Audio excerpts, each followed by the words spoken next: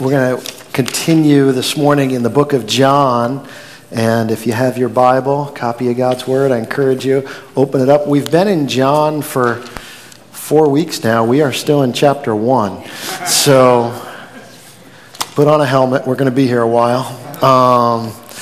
We're going to be walking through John for a good part of the summer. It's worth our time, for sure, to understand Jesus and in this way, and as John presents him. So John chapter 1 today, as you're turning there, just talk a little bit about this week. How many of you enjoyed the warm weather this week? Yeah. Yes? Yeah, you are hoping, or some of you were just hoping it was going to rain today? You were, anybody? No, we're done with that.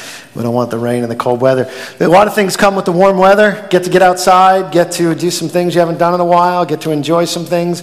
Another thing that comes with warm weather, at least for me, is now you have to do all those things you've been putting off for 6 months in the winter because it was too cold to do them before. One of the things that I do like about New England winters is I have 6 months of excuses for not doing anything outside. I don't have to work on my house. I don't have to work on my lawn. I don't have to do it. No one has to do that from November to April or May, June. I don't know sometimes. But this week all the excuses are taken away, right? So warm weather, it's beautiful out. Things are starting to grow, and if you're a homeowner, sometimes you look out and you're like, oh, all the projects and work that you need to do. And that was my case this week. Go outside, I'm like, oh, it's great to be outside. Then turn around and look at the house and go, oh boy, it's great to be outside. And I saw some things that needed to be done. One of the things I saw, we have some old windows in our house, and they were in desperate need of painting.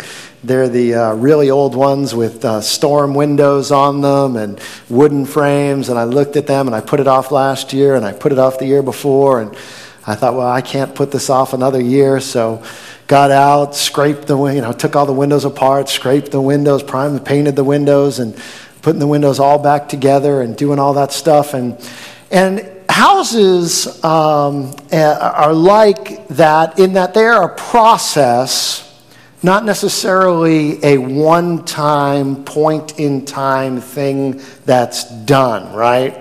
So I painted the windows this week, but it would be foolish of me now to think, house is done. Time to get the lawn chair out, get the cold lemonade, and just sit and enjoy, because nothing will ever have to be done on the house again. Houses aren't like that. It's a process, not a point in time. I'll have to do other things, and I'll have to eventually paint the windows again. And it's like that. In life, there are things that are one-time events, points in time, and then there are things that are ongoing processes.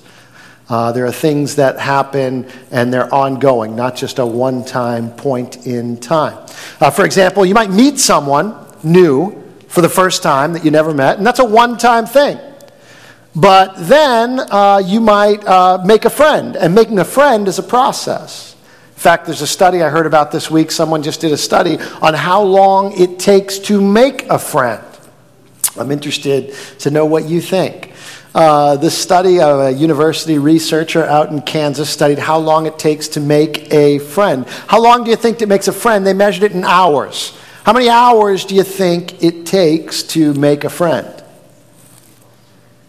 10. All right, 10 I got. 900 I heard. 20,000. How long is 20,000? That's a long, wow.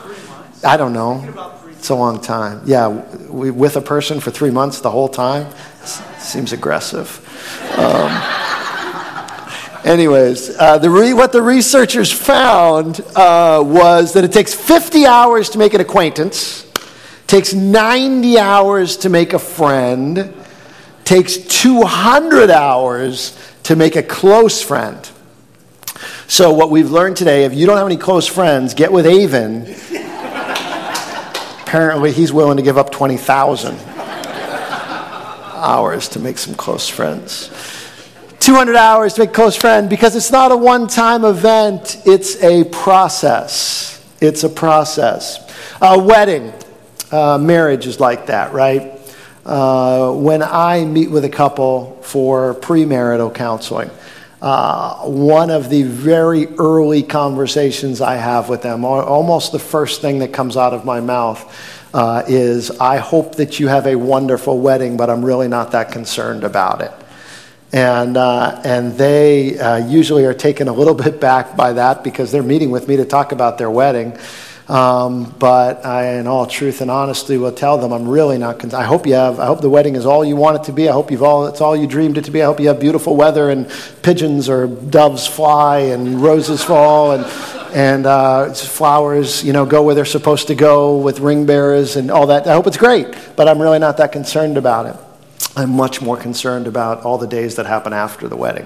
I'm much more concerned about the marriage. Those of you that are married know that marriage is a starting line, not a finish line. Too many people treat it like a finish line, like we got to the wedding. We got there. It's done. All right, now what's next? But it's not. Marriage is not a point in time. A wedding is not a point in time. It is a process, an ongoing process. There's something in our lives that many of us, I think, treat as a one-time event, but that's really a process. And that is the idea of belief and faith in God. I think many times, many of us will treat it as a one-time, point-in-time, one-time event, but what we see when we look in the Scriptures, and honestly, if we're honest with ourselves in our own lives, we learn that it is much more of a process than it is a point in time. And so this morning in John chapter 1, John gives us the account of one of Jesus' disciples coming to him that I want to look at with you for a few minutes this morning. Jesus had 12 disciples, 12 men that followed him, that he called to followed him during his ministry life on earth. There were other disciples, but 12 that were really close, and in that 12 there were 3 that were really close. That he often included in other things that not the whole 12 were included. And we are given the account of one of his disciples, actually one of the more obscure ones this morning, one of the ones that we really don't hear much about except for this little passage in John. His name is Nathanael. And I want to look at Nathanael's journey of belief, Nathanael's journey of faith, and moving from skeptic to believer. Many of us have maybe made that journey, or you know people who are on that journey, or maybe you're in the midst of that journey. But Nathanael, we have someone moving from skeptic to believer, and I want to look at Nathanael's journey. I'm going to give you a little bit of a model this morning. I'm going to walk through some of the steps, and as we do, I'll let you know, not everybody walks through all these steps in the same order. Sometimes these steps are combined. Sometimes they happen concurrently. Sometimes you skip a step. But here's what happens in the life of Nathanael, and I think it often provides a template for what happens in many people's lives when they come to God. So here's what I want you to think about this morning. Yes, think through it for yourself. Where am I in this model? How have I walked through it? Where are those steps that I'm in? But I also want you to think through it for people that you know that maybe you've been praying about or talking to or thinking about talking to about Jesus. When you've been praying for them, hey, I'd love for them to come to a place of belief. I'd love for them to come to a place of faith. And maybe you've thought about that as a point in time more than you have a process. And so I think when we think about it as a process, that it allows us the grace and patience that has been extended to us to also extend that to others. So first step in the process, Nathanael was on a search. Nathanael was on a search. John chapter 1, verse 45, we're introduced to Nathanael.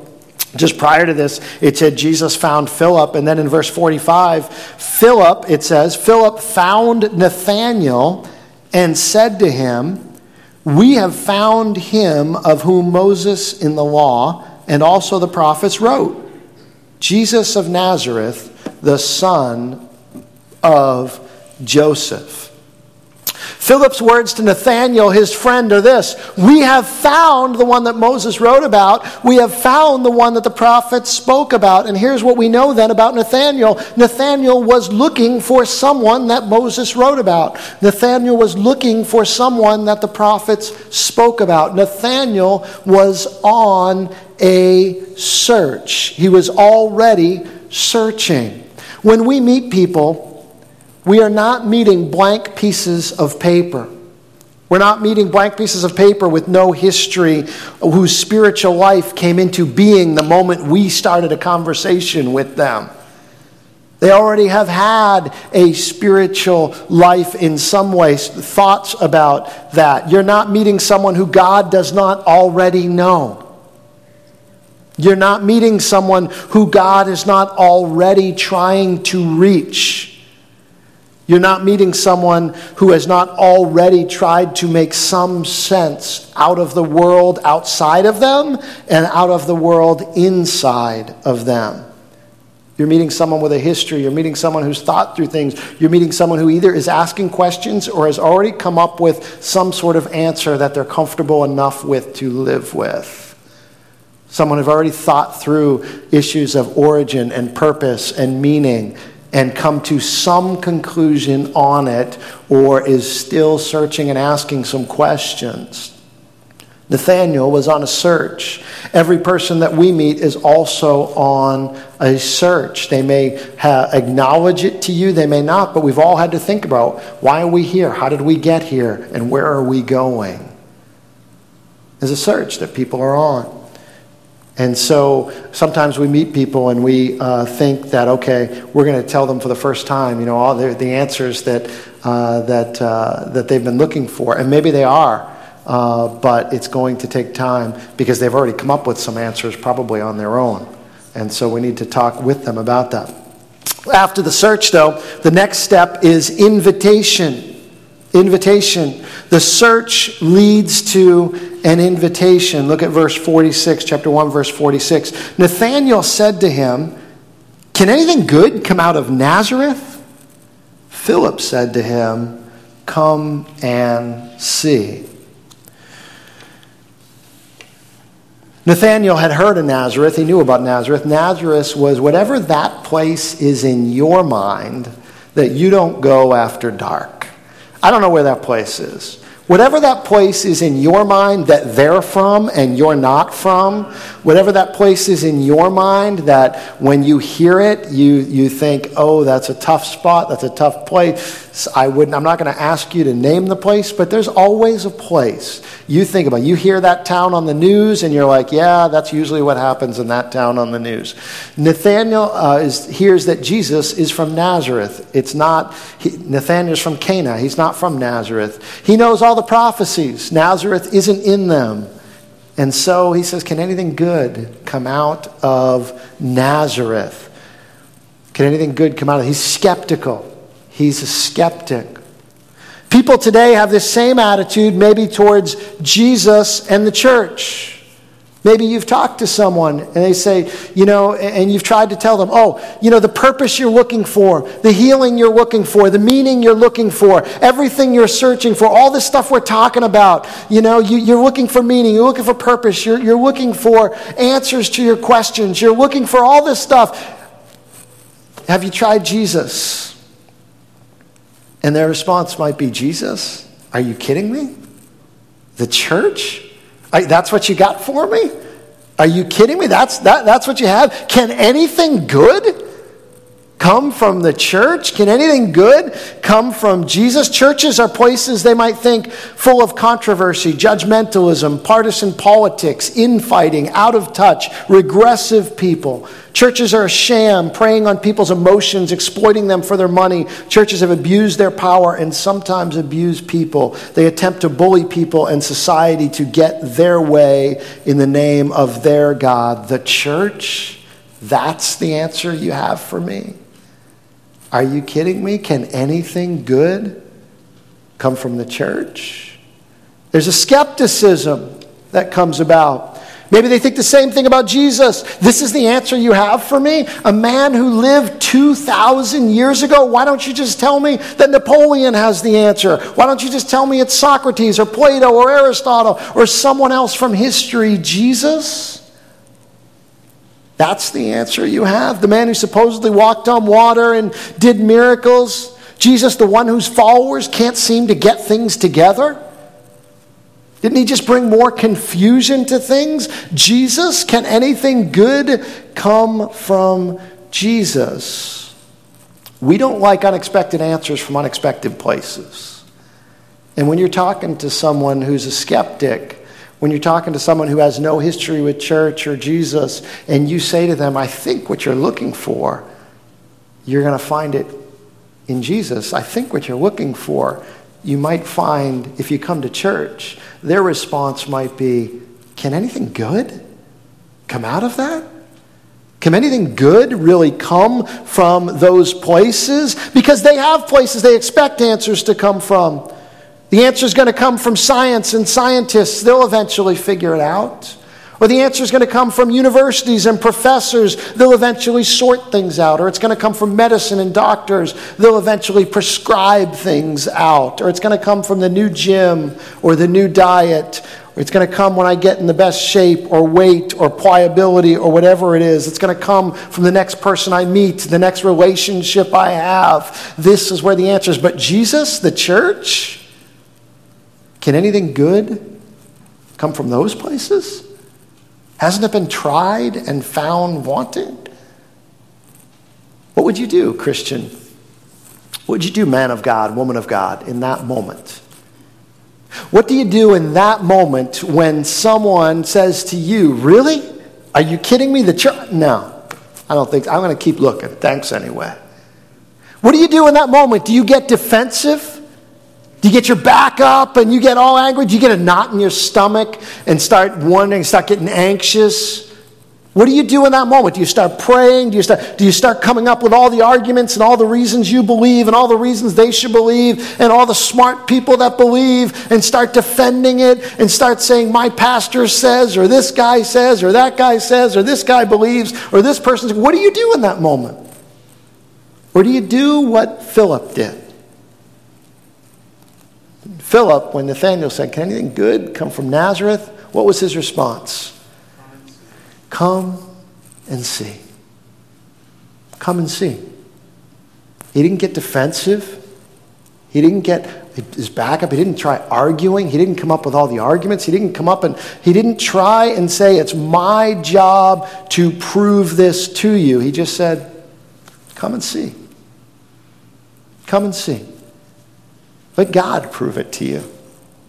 Let God prove it to you. Come and see. As Justin preached to us last week and shared with us last week, if you were here, we're just a signpost. We're just an arrow. We're just a bridge pointing people to Jesus. We don't do the saving. We don't do the convincing. We don't do the where we come and see. Come and see. It's like when your friend goes to that restaurant that you've never been to in that part of town that you said you never would go to. And they say, oh, you got to try this place. And you're like, can anything good happen there? This happened to me a couple weeks ago. Pastor Brian and I went to dinner with lunch with someone who attends our Belmont church and works in Boston. In the part of Boston that he told us, the police approached him and said, this is the highest crime area in the city of Boston. You work on the edge of the place that has the most crime in the whole city of Boston. And we went down there and he said, hey, I want to take you to lunch to this place. And we said, okay, a place that we would never go to, a place that I only hear about because it is that place on the news that starts out like every time you hear it, broadcasting from, and it's this place. At least it sounds that way to me, and I'm not going to say it. Maybe you live there. I don't know. But anyway, it's a tough place. And he said, come down. And we walked down to this restaurant we're going to, and we're walking down the street, and everyone's looking at us. They know we don't belong there. We know we don't belong there. And but we're there. And we go to this restaurant, and it's fantastic. And we have this fantastic meal and this fantastic lunch, and we enjoy it. But, he didn't have to argue us, oh, you got to do it. He just, come and see. Come try it. Come try this place. It's like that, right? Someone tells you, hey, you got to try this place. You got to try this restaurant. You're like, come and see. Come try it for yourself. Let the food prove it to you. Come and try it. Come and taste and see that it's good. You don't have to argue it. You don't have to put up a defense. Let God do it. Let God prove himself to them. Come and see. The problem is that all of us often make a determination from who Jesus is from a distance. Many people want to make decisions about Jesus from a distance. And that's what Nathanael was doing. Can anything good come from Nazareth? He never met him. He didn't know him, but he made a judgment about him. But the next step, an invitation, leads to Nathanael an encounter. An invitation leads to an encounter. So verses 47 to 51. Jesus saw Nathanael coming toward him. Come and see. Nathanael did. He came. Jesus saw Nathanael coming toward him and said of him, "Behold, an Israelite indeed, in whom there is no deceit." Nathanael said to him, "How do you know me?" I thought about how do you enunciate that question. I'm not sure the tone he's asking it with, Is it like, how do you know me? Or how do you know me? I don't know how it is. But it sounds very blunt. I think Nathanael is a pretty blunt guy, right? Can anything good come from Nazareth? And then his first sentence to Jesus is, "How do you know me?" I don't know. I think of him like with a Brooklyn accent or something. But he's questioning the Son of God. "How do you know me?" Jesus answered him, "Before Philip called you, when you were under the fig tree, I saw you." Nathanael answered him, "Rabbi, you are the Son of God. You are the King of Israel." Jesus answered him, "Because I said to you, I saw you under the fig tree, do you believe? You will see greater things than these." And he said to him, "Truly, truly, I say to you, you will see heaven opened up and the angels of God ascending and descending on the Son of Man." There's a whole Jewish history thing going on here that we're not going to get a whole lot into this morning. But Jesus' words to Nathanael are very significant. "Behold, an Israelite in whom there is no deceit."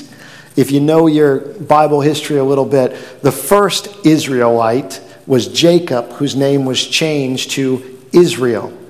And Jacob means deceiver.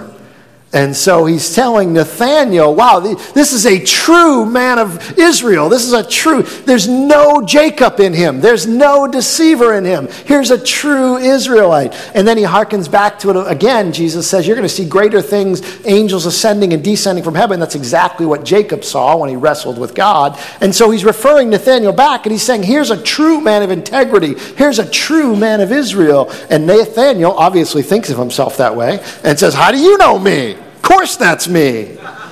How do you know me? And then he says, I saw you under the fig tree. And we have no idea what that means. I saw you under the fig tree. Scholars twist themselves into knots trying to figure out what under the fig tree means, because it just doesn't tell us. Maybe it was allegorical. Maybe it had some Jewish significance because of fig trees. Maybe it's where Nathanael had a meaningful encounter with God, and so Jesus referring to it meant something to him. I think it's a lot simpler than that. I think Jesus is just telling him, you made a judgment about me from a distance, and I am telling you, you made a judgment about me because of where I came from. I'm going to tell you where you came from. I saw you when you were under the fig tree. And Jesus is saying, you were thinking that you saw me and knew who I was. The truth is, I saw you and I know who you are. When he gets close enough to Jesus, he comes to him. He is surprised that Jesus knows him. How do you know me? He thought he knew all about Jesus because he knew where he was from. It turned out that Jesus proved to Nathanael that he knew all about him by telling him where he came from. When you come closer to Jesus, close enough to see, you find that he sees you much better than you see him. What Nathanael found out is that Jesus knew him and saw him, even though he didn't see or know Jesus. And this is true. I think when you invite people to come and see, it's true that you find when you get close enough to God to encounter him, what you find is that God knows you. There's people that you read the Bible and all of a sudden you realize it's not like any other book. God seems to be speaking to me. He knows me. He knows what I'm looking for. Sometimes people after a service will say, that sermon was just for me. You were talking just to me. And they seem surprised. You shouldn't be surprised. Not because anything about me or whoever's here preaching God's word, because it's God's word. It should speak to us because God knows us. God sees us. God is directly involved in our lives. And when you invite people to come and see, what they come and see is that God knows and sees them. And if you've experienced this in your life, it can be one of the most powerful evidences for God and your relationship with God than anything else. I remember, for me personally, I remember this happened a couple times in my life, but I can remember one in particular as I was preparing for this message when I was younger and we were newly married, and I come to church and responded to an altar call, came forward for prayer, and was kneeling at the altar and praying, but really praying nothing about whatever the message was about, because I don't remember what the message was about that day. And I didn't respond necessarily to whatever the altar call was, because there was something else that was on my mind and heart that I hadn't shared with anyone, that no one else knew, that I was praying about, that was on my mind and my heart. And a dear saint, older woman in the church, came up and put her hand on my shoulder and started praying for me, and started praying about the exact thing on my mind and my heart that I hadn't told anybody about, and she's no way she could have known about.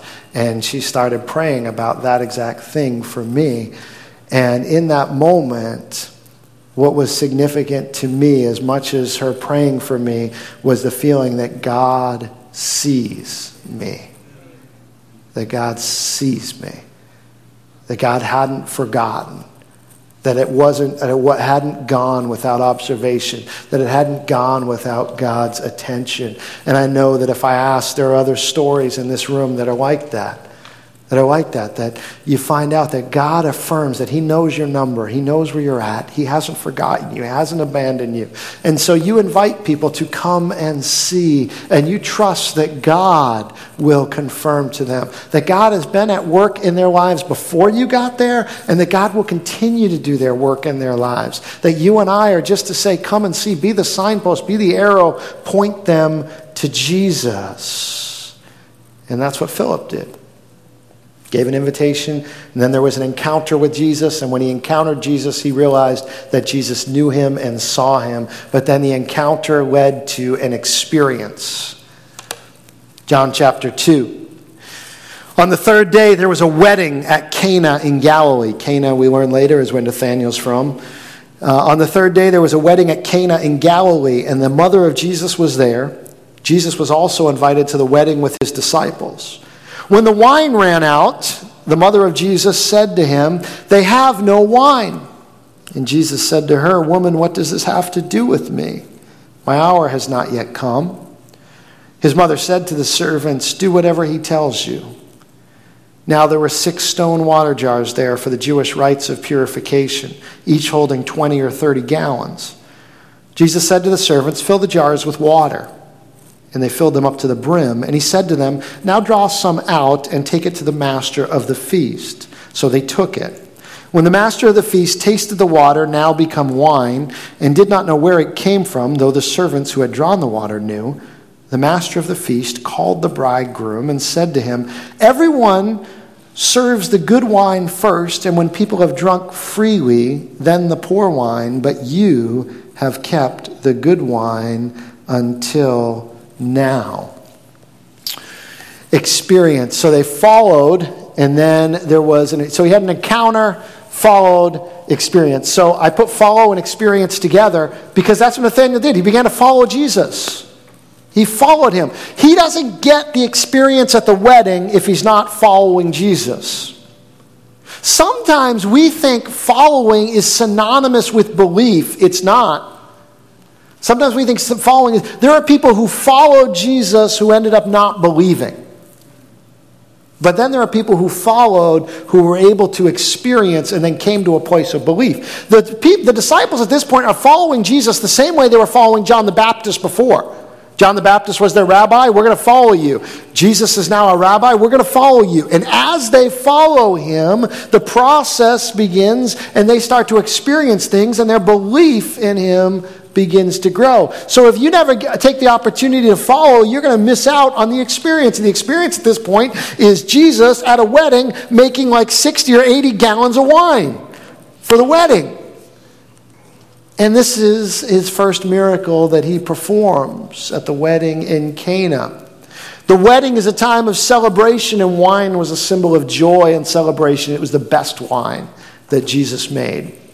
If we don't go and follow, we miss not only the miracle, but we miss the celebration.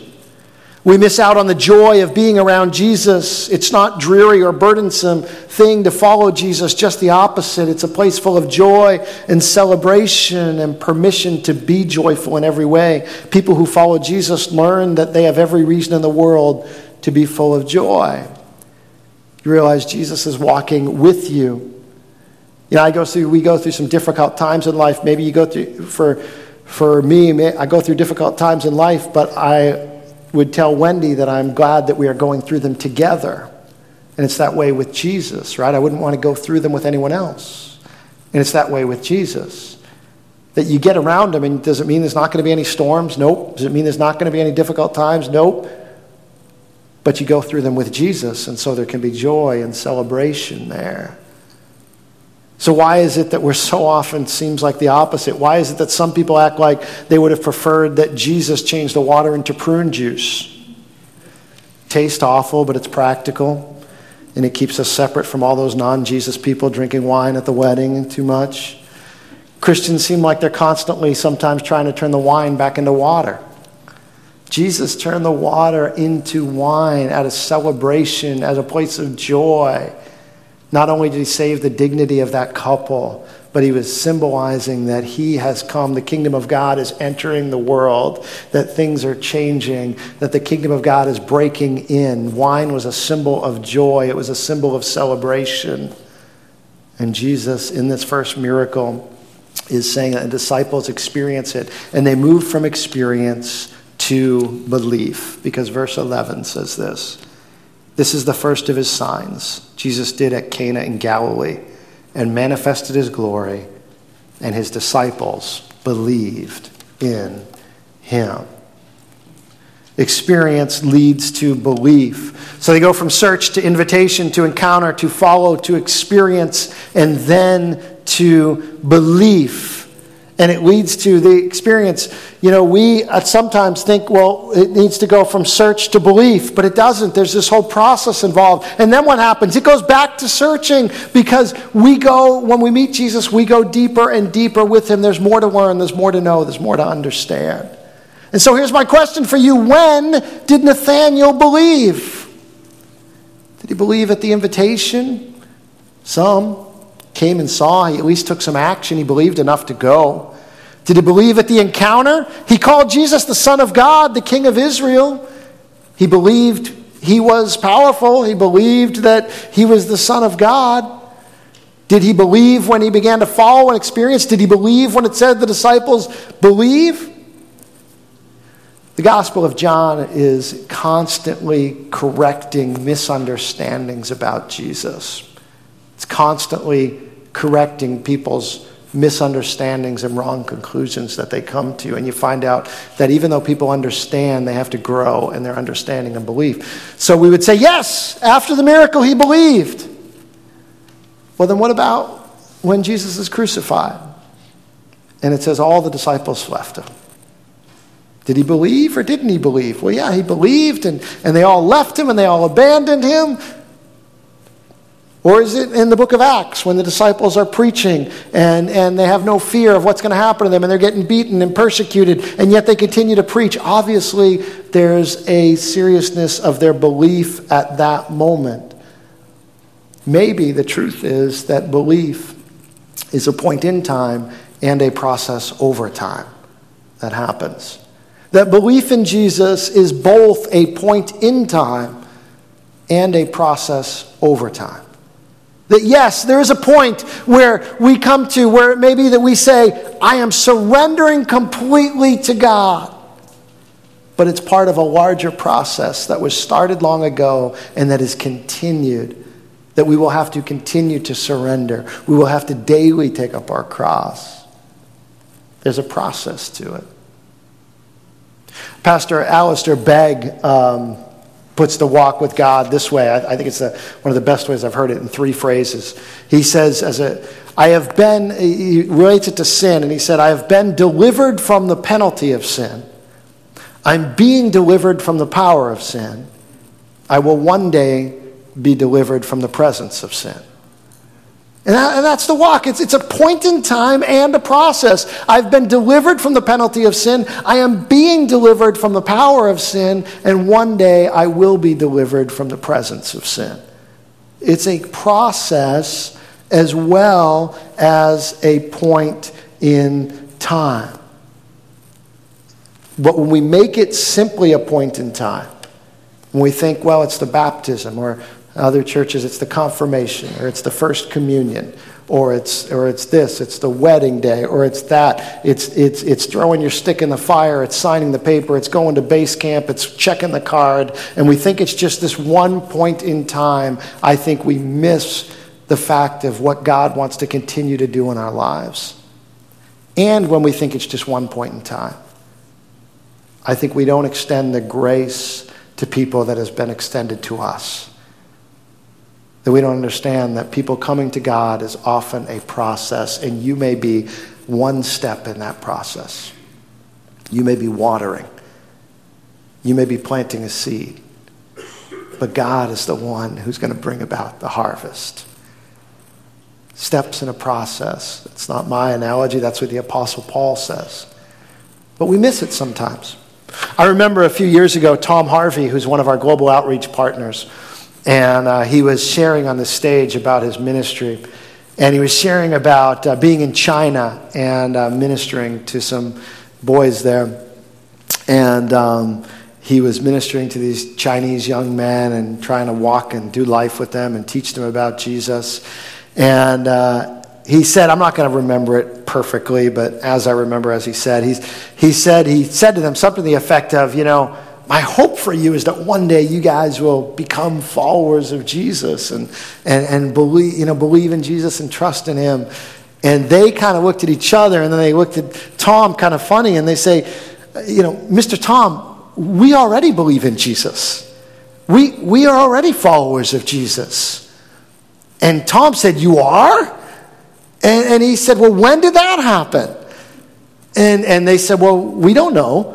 But we follow Jesus, and we trust in this Jesus that you've told us about. And Tom said, well, did you pray this prayer? Did you say this prayer? And they said, well, no, we don't think we prayed this. I don't think so. He said, well, could you pray this prayer? Because some people in the States, this is really important to them that you would pray this prayer and say this. And he gave me a whole new perspective, right? Because to us, it's like, oh, did they pray the prayer? Did they say it?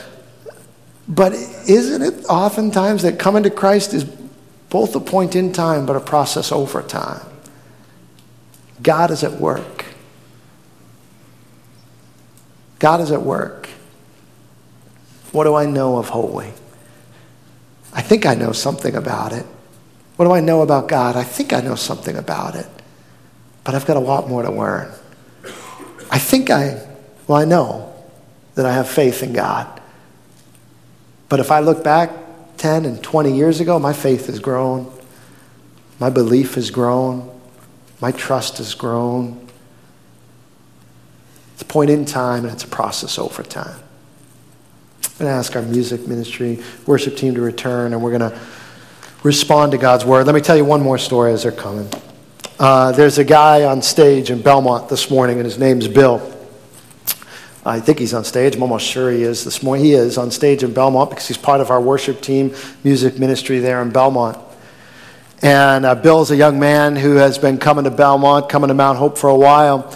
And the first time that Bill came to church in Belmont was in the fall, November of 2015. It was the third week of November of 2015. I know that because that is the week we preached a message in our sexuality series, and we preached a message about what the Bible has to say about homosexuality and in that aspect. And Bill was in attendance. That was his first Sunday that day. He came with his parents because his parents said, come and see. And he came in that day and that message, and Pastor Brian said he saw this young man out there and didn't really know. He wasn't saying anything, but he could, you know how you can sometimes read somebody's face? And his face was, this is exactly what I thought this was going to be. These people are exactly the way I thought they were going to be, and I am never coming back to this. And he didn't come back. Pastor Brian didn't see him for a whole year. The next time he saw Bill was at his parents' house when we did a baptism service at his parents' house in their pool and baptized a number of people from Belmont that day in their pool. And Bill was there again because it's his house and it's his parents' house, and just watched and thought, I guess, that there must be maybe something he was missing. So he started attending Belmont. And as he started attending, he started learning, and he started growing, and he started understanding, and he started experiencing, and he had an encounter with God. And at some point along the line, Bill came to become a follower of Jesus Christ. But here's the thing. A couple months ago, I guess, we were in a members interview with the elders. Anytime someone wants to become a member of Mount Hope, we interview them with the elders. We sit down and hear their story. And we got the chance to sit down with Bill because he wants to become a member of Mount Hope. And we said, Bill, share your faith story. And it was fairly recent. He came to Christ at Belmont, and we knew that. What I didn't know is this. The point in time that Bill places himself coming to faith in Jesus Christ, he said, I was standing on the platform playing my guitar as a part of the worship team. And as we were singing a song, I realized at that moment and at that point that I fully believed and I was a follower and have my faith in Jesus Christ. Put my faith in Jesus Christ. That's not always how we don't think it's supposed to happen that way. You're supposed to go through this order. You're supposed to check the card, and then you get involved in ministry, and then you get to play on this, and then you get to do this. It's not how Jesus did it for Bill. Bill came to this place, and he came to this moment, and he said, I was standing on that platform playing that guitar, and I realized that I believed, and I was a follower of Jesus Christ. Belief in Jesus is a point in time and a process over time. Can I ask you guys to turn that down just a little? Sorry, thanks. Because I want to hear this at the end. Because I don't know where you're at. Maybe you're here this morning and you are ready for that point in time. Maybe you're here this morning and God has been at work in the process. But today is the point where you want to say, God, I want to turn my life over to you, and I want to follow you, and I want to surrender to you. And if that's you, I'd encourage you that, yes, it's a process, and you're coming to a place of belief, but it may be that this day, April 29th, 2018, will be the day that you're going to say, God, I surrender, I believe, I'm putting my faith and my trust in you. But I'd also challenge you, if you are in here and you're a Christian, are you continuing in that loop? Or did you put a stop in there someplace? Did you notice that the loop doesn't stop? We got to keep searching. We got to keep accepting God's invitations, encountering, following, experience, belief, searching. Have you put a stop in there someplace? Have you stopped searching and learning and wanting to press in and lean into God? Have you stopped looking for more experiences with God? Have you stopped encountering God? Because I don't think God has stopped reaching out to you. God wants to take you deeper and further in. Jesus, thank you for your word. And God, I thank you that you are at work in our lives. And Lord, whether today is the place and the point in time that we put our faith and trust in you, or today is the place that we come to the place where we say we've put a stop in the process and we need to continue to grow with you, Lord, would you speak to us and lead us deeper and further into you, God. And Lord, for those of us who are trying to share with people or have people on our heart that we want to come to a place of belief in you, would you help us to understand that we may play a part in the process? Would you help us to be people who say, come and see, and invite to follow, and just bring people to you? Lord, lead us as we respond to your word today. Father, may we be people who not only know you, but are every day coming more, to know more about you, and to learn about you. Lead us today in Jesus' name.